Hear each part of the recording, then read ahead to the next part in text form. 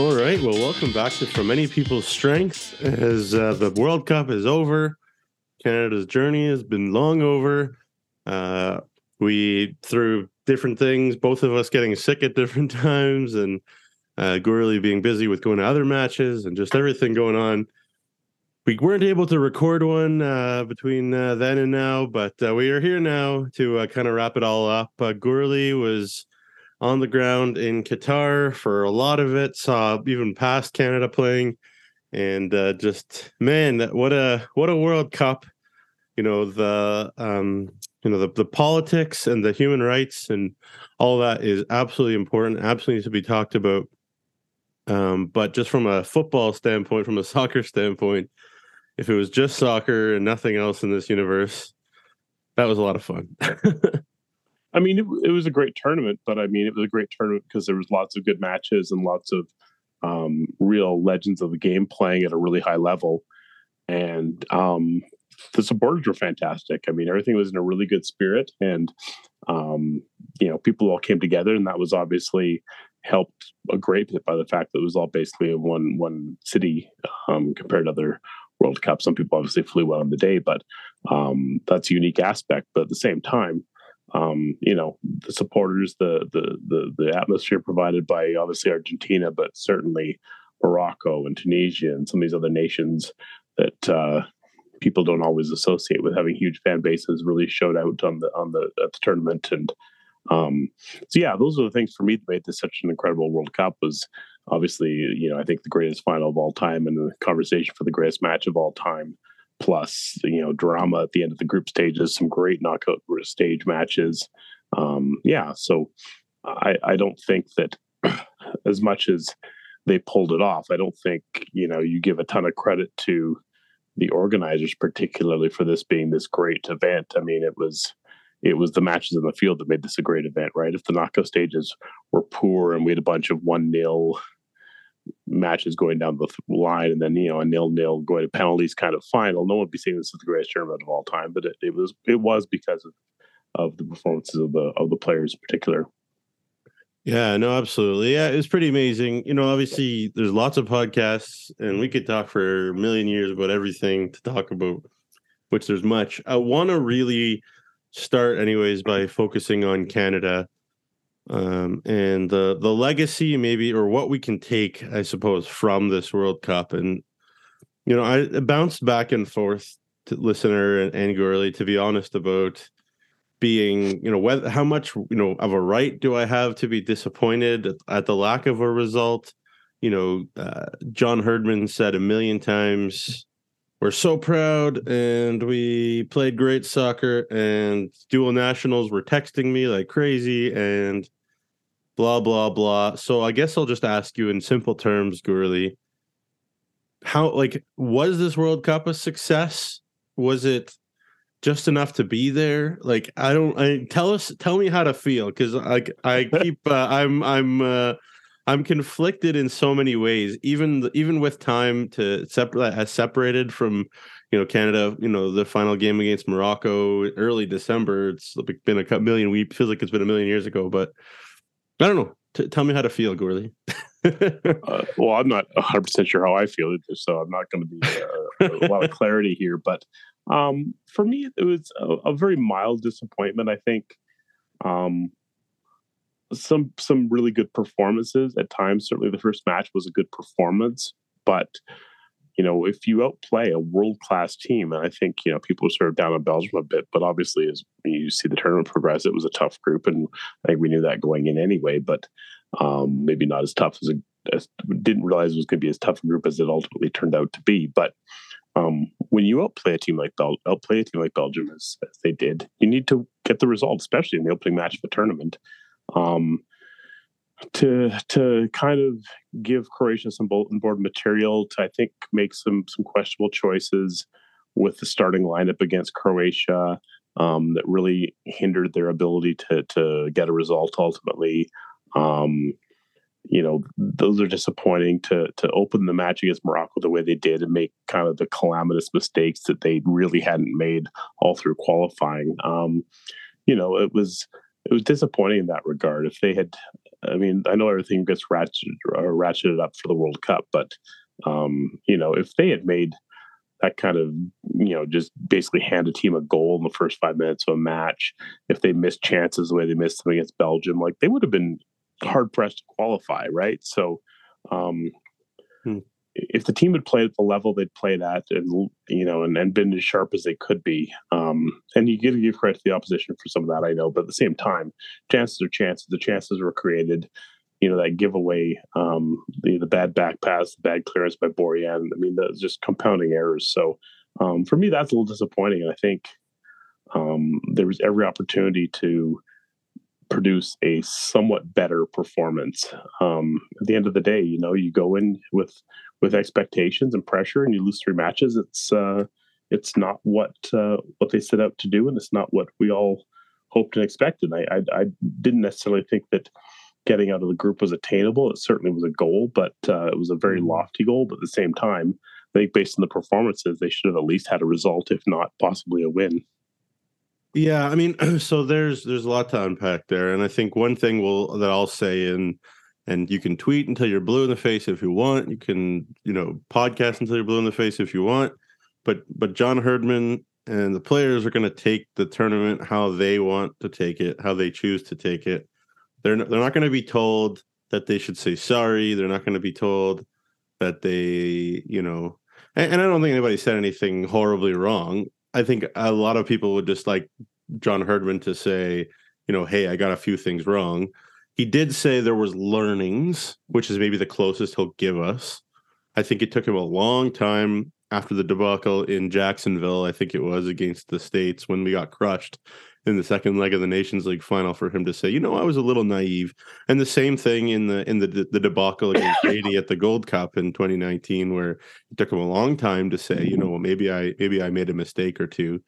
And John Herdman knows a lot more about soccer than me, obviously, but he's also relatively young compared to some of the people he's facing, and definitely Canada as a club is inexperienced big time compared to teams that he's facing. And I mean, he has all those women's experiences, and those are really great and phenomenal and huge and important and massive. And with that in mind, I thought maybe he'd be a little bit better managing the tournament than maybe he did. And he kind of came out like with the deer in the headlights in some ways. At least that's how I read it from different press conferences and whatever. Like, oh dear, I'm getting myself in trouble. Oh no, kind of this kind of I don't know. Don't want to say sorry, but I'm going to like peel it back a little bit and say, the Croatians are pretty good at soccer and that kind of thing. But anyways, I could ramble about this for a long time. But my point is that, again, they're going to take it how they're going to take it, and we're going to take it how we're going to take it. And they're taking it pretty much like as all positive and like, oh, we wish we could get them results. But, the big, like my biggest point is A, like they're going to take it, and B, like you talked about results. That's the key word that I think a lot of people were like, oh, we want results. And like it's almost like, and you can tell me if this is unfair, that results were not even the second most important thing, not the third most important thing. I don't even know where down the list, but way down the list.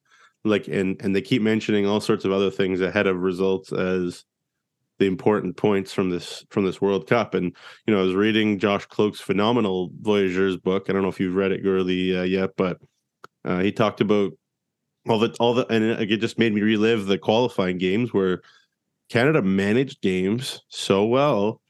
They managed that game in Nashville to earn a draw. They managed the game in Hamilton to win against the States. They managed Ice Teca really well. Got some luck for sure against the Mexicans. And there's so many situations where Canada managed things to get results in a way that's so different than this World Cup. I don't know, like, is that an unfair statement where I say that results were way down the list of priorities for John Herdman, at least? Well, I think when you're trying to plan how, I mean, obviously the end goal is to win matches, but I think in the way Herdman approaches things, it's a very compartmentalized approach. Whereas if we do this and this and this, and we have, a certain number of passes, break a line, or a certain number of things that do this, and have a certain amount of recoveries, then things will follow for us. And I think, certainly in the Belgium match, they probably hit all those benchmarks they wanted to, but they just couldn't put the ball in the net. But I mean, yeah, I think on the day, right? At any point in time, you can play great and still lose. And so putting the results are all that really matters. But at the same time, I think there were some teams that went into the tournament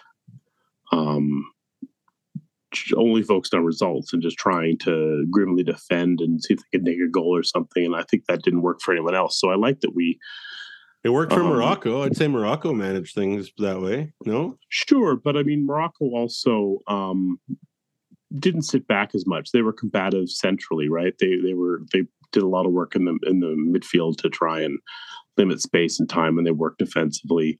So yeah, I don't think they were overly defensive. They were tough to break down defensively, but I don't think they were set up defensively the same way some other teams were. Uruguay being a particularly notable example, but even England basically set up shop to play for a draw against the U.S. in their second match, and it worked out well for them. But I mean, that's an interesting approach from my perspective.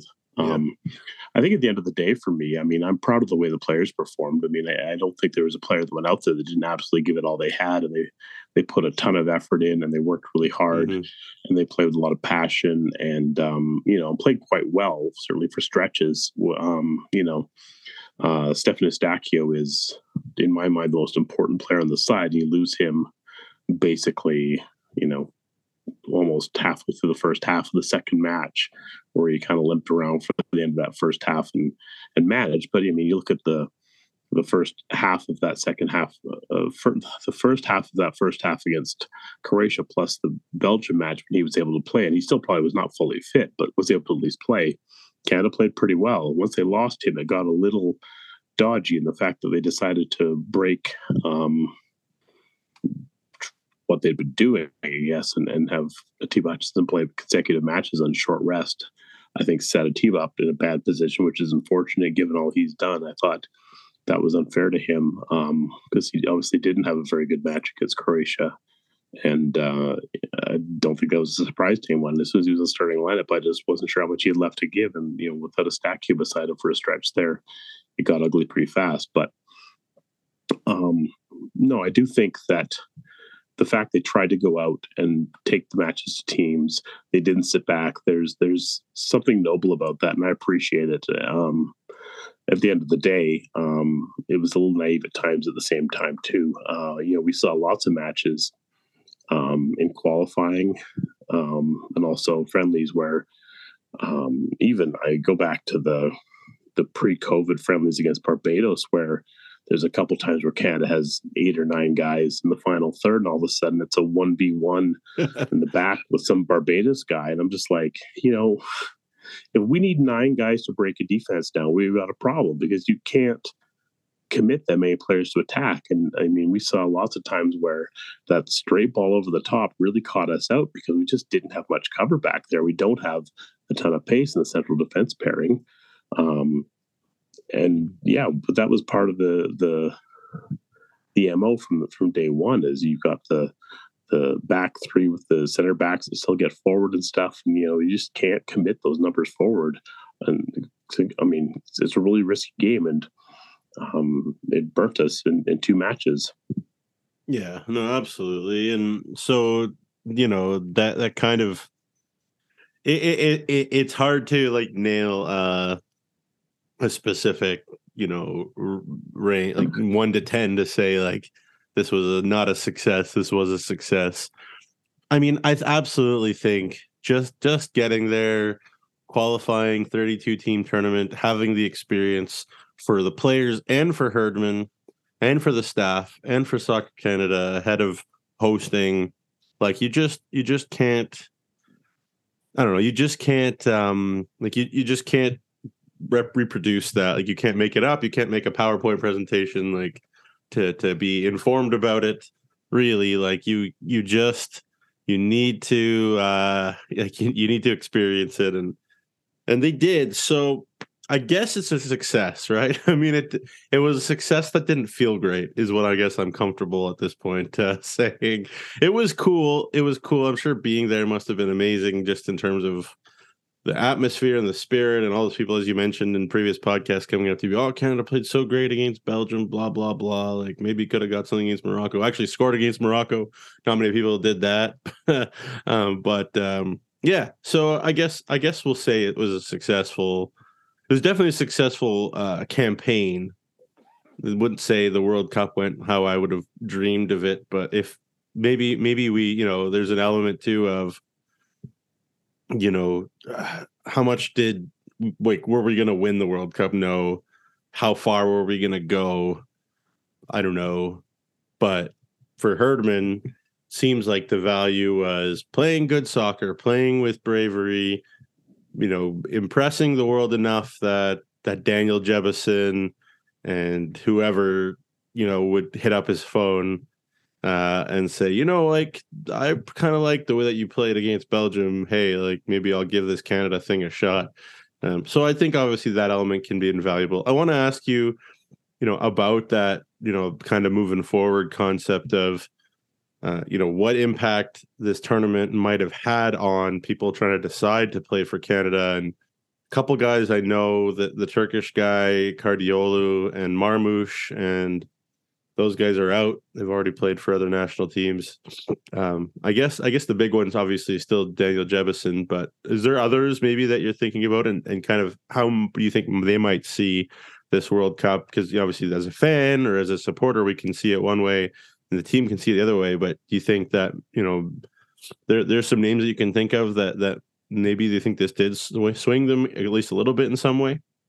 Well, I mean, that was sort of the irony for me, was Herdman talking about dual nationals, and now we're focused on dual nationals. And I sort of thought, well, that focus should have been a year ago, when we were apparently terrified of breaking up this incredible chemistry that we had, but Yeah. didn't. I mean, it's valuable and it's important, and I appreciate the tightness of this group, and that really was a big X factor in them qualifying. But to say that now, I mean, I think Stefan Mitrovic is officially gone.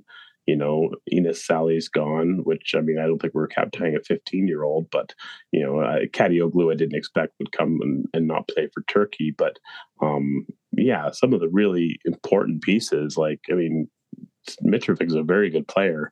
And I think moving forward, that's could be a guy you're going, geez, we could really use a Stefan Mitrovic. And he's, has played a Nations League match. So as far as I know, he should be pretty much done and dusted. But, yeah, I mean, the flip side of the Jebison thing is, I mean, who knows what the future holds, but he's barely getting a match for Sheffield this year.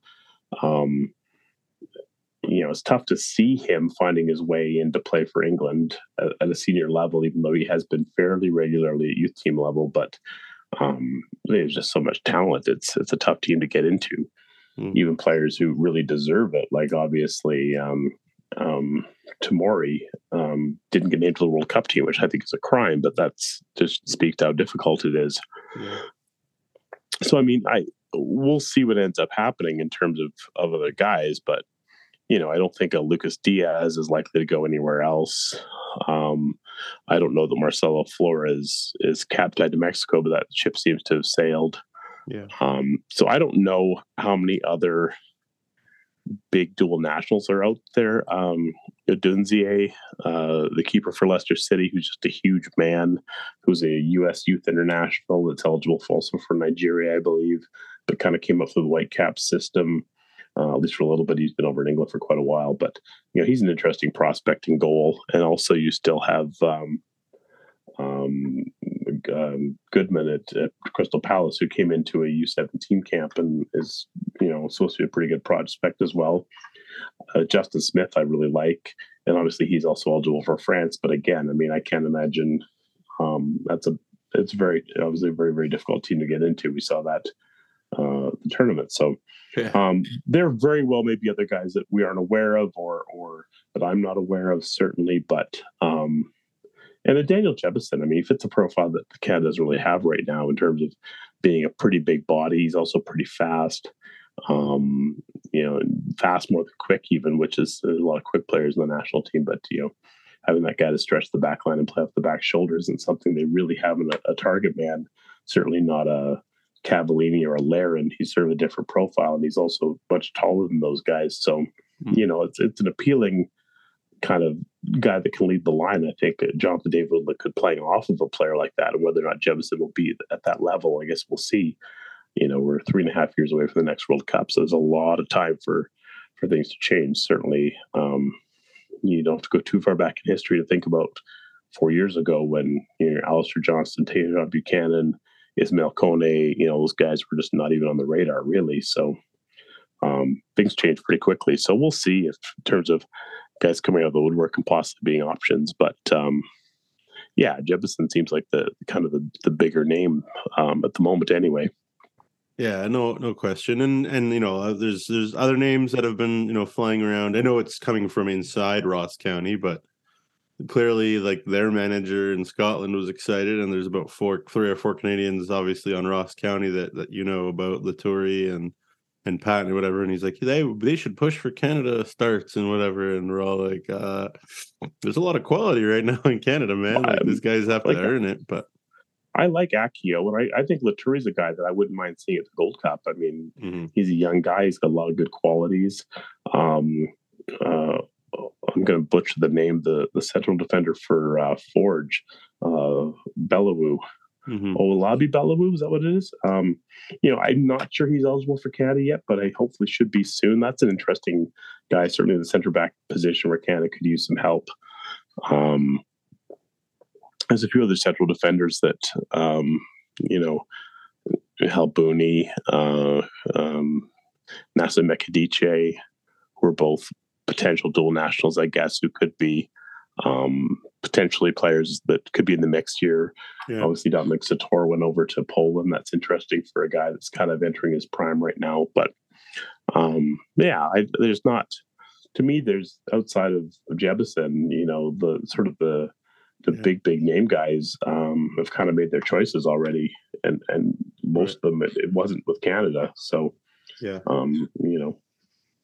which is why I thought it was weird that was kind of his angle, was everything's fine because these guys texted me, and I was like, oh, okay.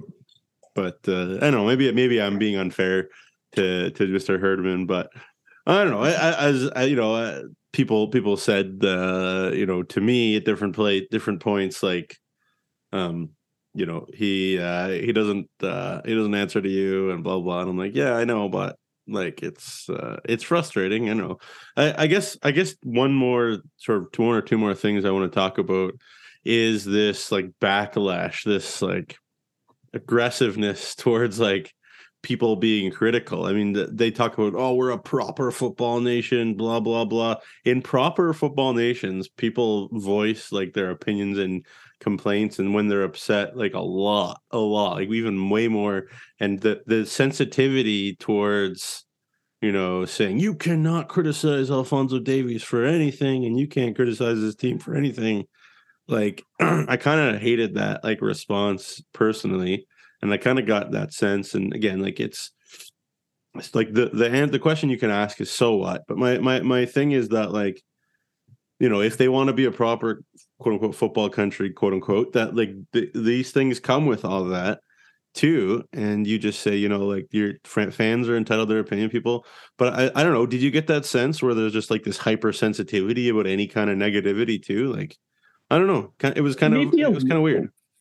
Maybe a little bit. I was really removed from the discourse that kind of came out of that article criticizing Davies. That that whole thing had been blown up, backlash, and then digested, and I barely even knew it was happening. So I was a little removed from some of that stuff, being in Qatar and not really catching a lot of Canadian media.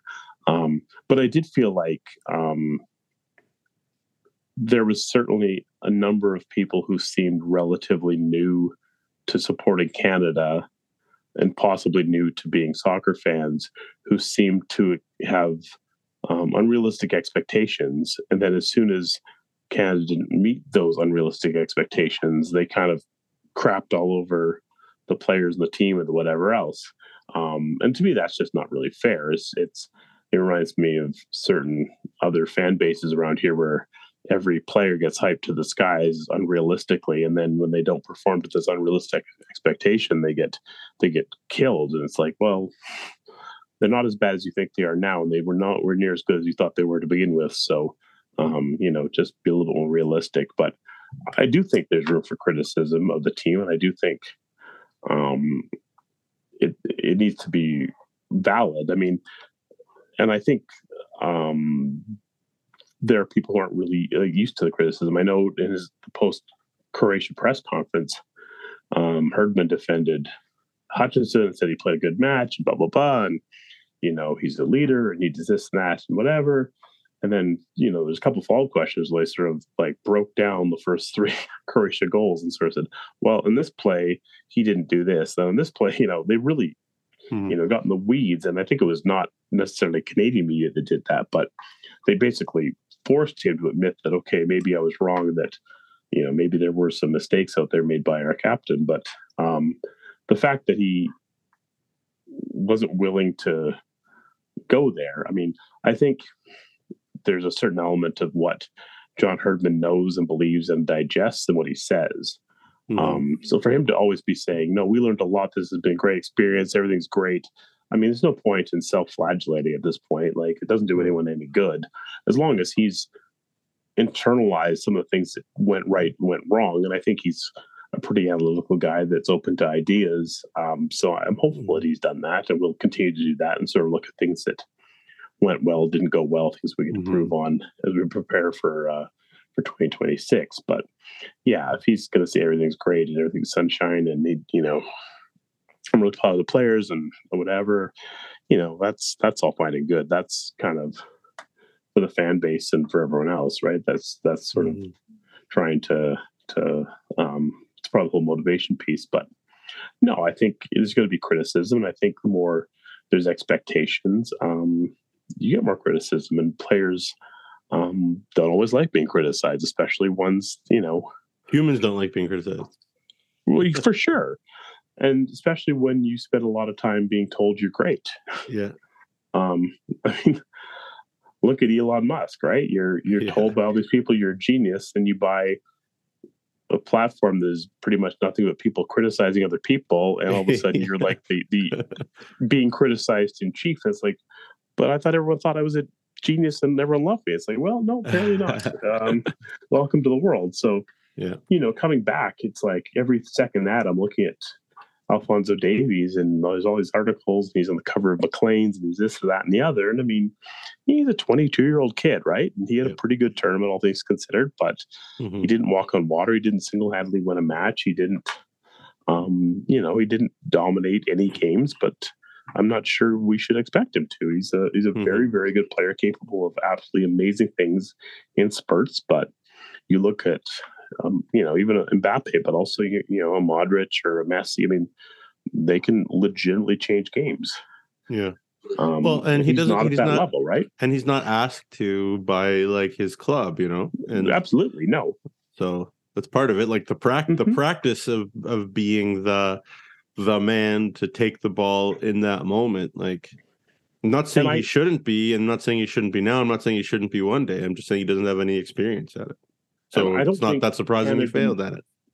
I don't think Canada needs him to be that guy either. Like, I think we're good enough. Ideally, we don't need him to put all that on himself. But I think people had that expectation of him, certainly in some quarters, and partly based on outside factors, not necessarily knowing his game and some of those things. And I think he put a little bit more on himself.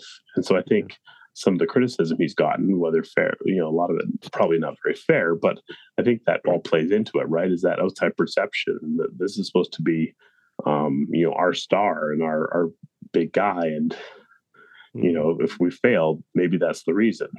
Yeah. And John Herdman said, like, we need, like in his conversation with Andy Petrillo, by the way, I got to take a quick aside.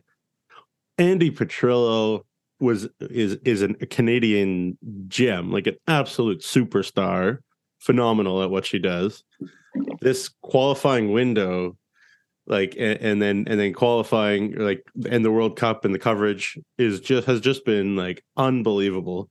And like Christian Jack, like, again, like unbelievable. We're really, I think, fortunate in Canada with some of the media people that we have like covering stuff, because like they're tremendous. And Andy was unbelievable, and Christian Jack and all those people were unbelievable. So, there you go. I got to take that a quick aside, but I agree. Like, I think, again, like, overall, it was success. We got to the World Cup, they got some experience, and that's all, hopefully learning that they can take, including Alfonso, if he's willing to learn and grow and get better, which, it seems like in his career, he's done a lot of learning and growing and getting better. So hopefully we can trust that he will learn from all this. It's a lot of noise. You were there, like, it's a lot of bustle. I'm sure it's crazy. You're trying to get from place to place. Herdman had schedules. He had, messages. He had so many things going through his head, I'm sure, too. So, to properly articulate a thing like all the time was probably like a real challenge, given the whirlwind that it must have been for all of them. So to nail it all perfect, maybe to ask a lot. But overall, it's also hard to be reflective maybe in that moment when you're there, especially for the first time, and all that hullabaloo and everything, and how much praise he got, after the Belgium game. You talked about Alfonso, and same with John Herdman, right? He's talked about how he's a guy that was never a pro and this and that, and being told how great he is so much. Previously had he said he drank his own Kool-Aid in 2015.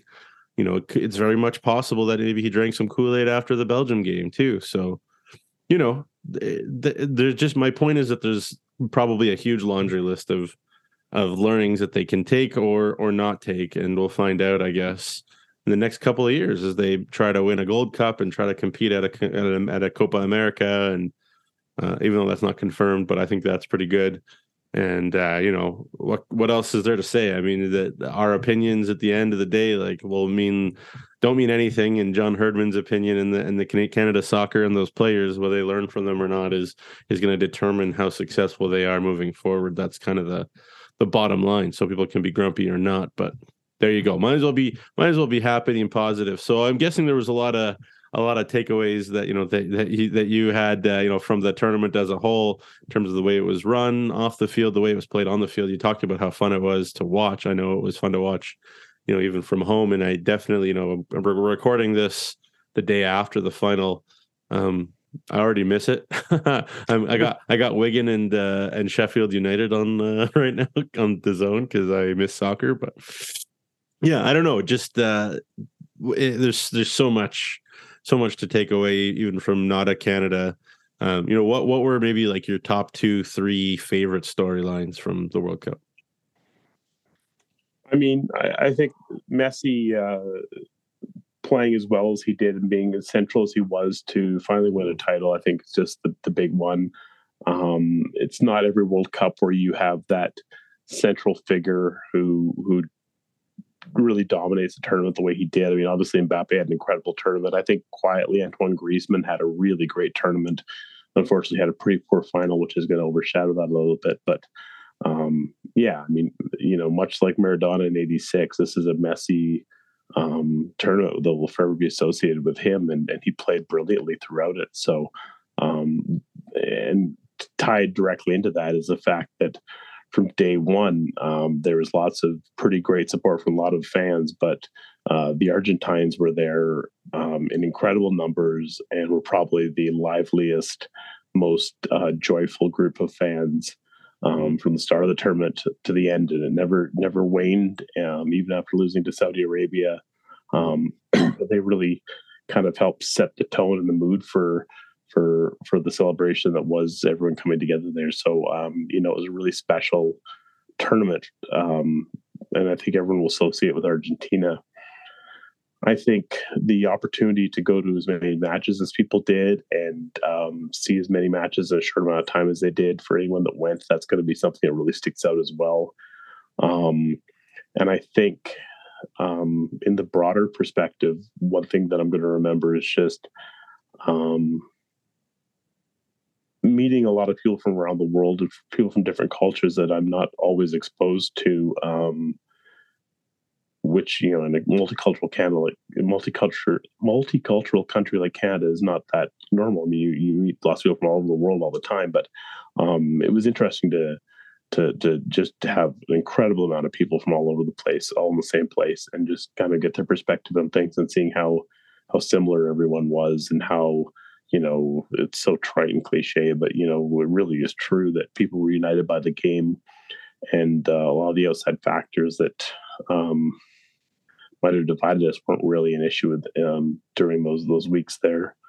But yeah, I think in terms of the tournament, there's lots to criticize there. I mean, we'll see what they do with the stadiums. You know, the whole sale area is, they almost built a city to up around a stadium they're going to tear partly down. It's very strange. The importance placed on consumerism and the financial aspect of things just absolutely dominates everything, even more than Western countries, where obviously, you know, having money and status is an important thing. But it was incredible how people with money kind of lived in their own reality that was not the same as the rest of us. And there was a huge number of the population that just kind of lived their day-to-day lives and were getting by, but not by a ton. And, you know, they almost had no interaction with the rest of the population of their country. And it was, you know, which isn't unbelievably different compared to other places, right? I mean, there's lots of places in the world where, you know, people live in ivory towers compared to people that do a lot of the work, but it was just an extreme that was hard to get your head around at times. So that was interesting as well. And, you know, I'm curious what happens next with Qatar.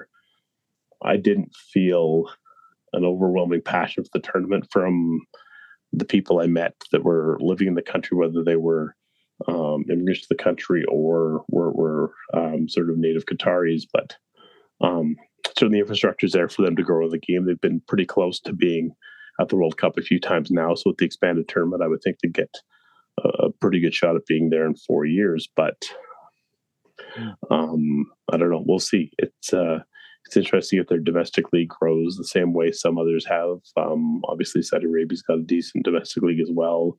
You know, China was able to put together a great domestic league for a short amount of time just by throwing money at people. So it certainly can be done if the interest is there. But I just don't know if the interest will be there. And if you do end up having a bunch of aging superstars making a lot of money, does that really help anything? It certainly has done a lot to transform the fortunes of the Chinese national team when they had, you know, a surprisingly world-class league. Maybe not quite world-class, but I mean, they had some pretty good players over there for, you know, 4 or 5 years, 6 years, whatever it was, when they were kind of in their prime. And, you know, the national team didn't really reap any benefits. So there's not really any shortcut around being kind of in that competitive area. But at the same time, you know, I believe Qatar is still a reigning Asian champion, so I'm not going to discount them at all for 4 years from now. But they certainly have work to do if they're going to really consistently be one of those top teams. And obviously, if you're going to compete in Asia, you should be competitive at a World Cup. You know, certainly South Korea, Australia, and Japan are pretty much competitive anytime they come over there. They don't always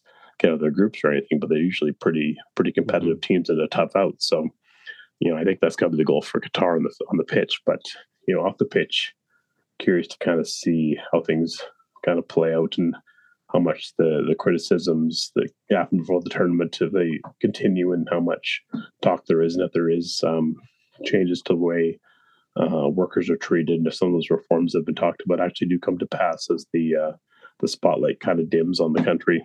Yeah, it's interesting you talk about like Qatar there. Like I was thinking about like a podcast I was listening to. Someone was talking about the Red Bull Sports Group, you know, that has obviously Leipzig and Salzburg and among others, and New York, obviously. And they, you know, we think about people, you know, having things like soccer teams and World Cups to try to make money, right? Like generate revenue and that kind of thing. But like for Red Bull, like their soccer teams, like they want to win, and it's better for business to win for sure. But like they exist to sell like sport energy drinks, like, you know, like all these things exist to grow the business. And so this World Cup wasn't there to like really help Qatar in terms of, becoming better at soccer, or all those, you even really help the country, like help the people on the ground at all. They just have so much money that they can use the World Cup as like an advertisement for their country to sell it to the, like, more often, just like Red Bull selling energy drinks, with sports cars and soccer teams. It's kind of backwards, right? Like, it seems What? to me. So it's like that's how much money these people have, is my point. Yeah, and but I also didn't think, like, you look at Dubai, like they want to, um, build the city of the 21st century and convince people this is an incredible place to come visit and really push for that tourism. Whereas, um, Qatar wants sort of the same thing, but they don't want to actually change anything. It's like, well, come here. This is all these great things to do, but I mean, don't drink, obviously, and Yeah. there's no gambling, and there's, so it's we're not going to change the way we are, which is fine. I'm not saying they should, certainly, Yeah. but Give us your money sort of, on our terms.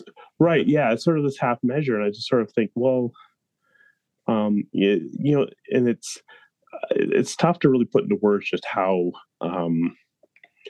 certain parts of the city are 100% catered to people with unfathomable amounts of money. Yeah. Like even just the airport, like, looking for maybe finding a gift. It's like, there's a Hermes and there's a Swarovski, and it's just like, I'm not in a tax bracket to shop here. There's a bunch of McLaren sports cars outside the duty free. I don't know if you could buy one or if they were just on show, but it was just sort of this unreal kind of world. Yeah. That was just very different from the part of the city I stayed in. But yeah, it definitely felt like, this place is not for me. This place is for people of millions and millions and millions of dollars, which, I guess maybe people who have that kind of money might enjoy that. But it's like, you could go to Vegas, but you can't do any of the things Vegas is kind of famous for. But it has all the glitz and the high end stuff, but none of the drinking, none of the gambling, none of the, what some people would consider fun. I certainly didn't miss the drinking at the tournament. I thought it was kind of nice that there wasn't much, right, if any. But yeah, it was an interesting vibe on the whole. And certainly during the tournament, it was easy to kind of put that aside. It was easy to really go days at a time without talking to anybody who was kind of a native Qatari. They just weren't around a ton, and when they weren't terribly keen to chit chat with people. They were kind of doing their own thing, which is fair enough. But it was a lot easier. You end up talking to lots of people from other places in the world. So it was interesting. It was very different, which is part of the fun of going, right? It's a chance to experience something that's a little bit of a different culture. Even I think amongst the part of the world, I think it's a little bit different than a lot of its neighboring nations. Even Oman and UAE and certainly Saudi are a little bit different than Qatar's as well. Like, just in terms of what? Just an openness to I think Oman, certainly Muscat, has heard good things about tourism and welcoming Europeans and really trying to draw people. And Qatar, I didn't feel like they, it was like, take us or leave us. It was like, we're not, we're going to, you should be happy that we're here. This is great. And if you don't like it, that's your problem. So it wasn't very friendly is what you mean? Well, but it was, that being said, it was whitewash friendliness. All the volunteers were super friendly. But it was just, it was the people, the people you met, that were driving the buses, that were welcoming you to venues, that were working in the donair place around the corner, or the shawarma place. Like, they were all great. They were incredibly friendly, but they were, temporarily there. A lot of them, if you ask them, weren't exactly loving life in Qatar. They, it was a means to an end. They were making more money, and it was good for them. All the people that worked in our apartments are all leaving at the end of the tournament. They're all moving on to other things, and they don't seem too disappointed to be leaving. A couple of people are talking to, they're off to Thailand in January, and they're really excited about it. So,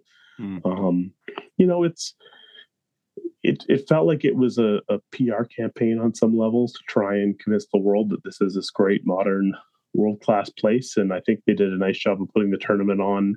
There was no, there was no security issues. There was no problems off the pitch. There was no fights. There was no violence. Well, there was no booze. So, right. Exactly. I'm sure there was some booze somewhere if you found it. I mean, honestly, I don't think it was that hard to find alcohol if you really wanted to. But again, I don't know. I had one lukewarm $16 Carlsberg, and I was pretty much good for the tournament after that. It just isn't really worth it if we're being honest. Yeah.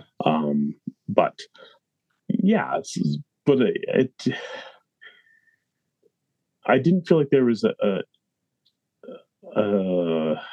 curiosity or I don't, if they wanted everyone to come back, I'm not sure what they would sell you on. Because if you took away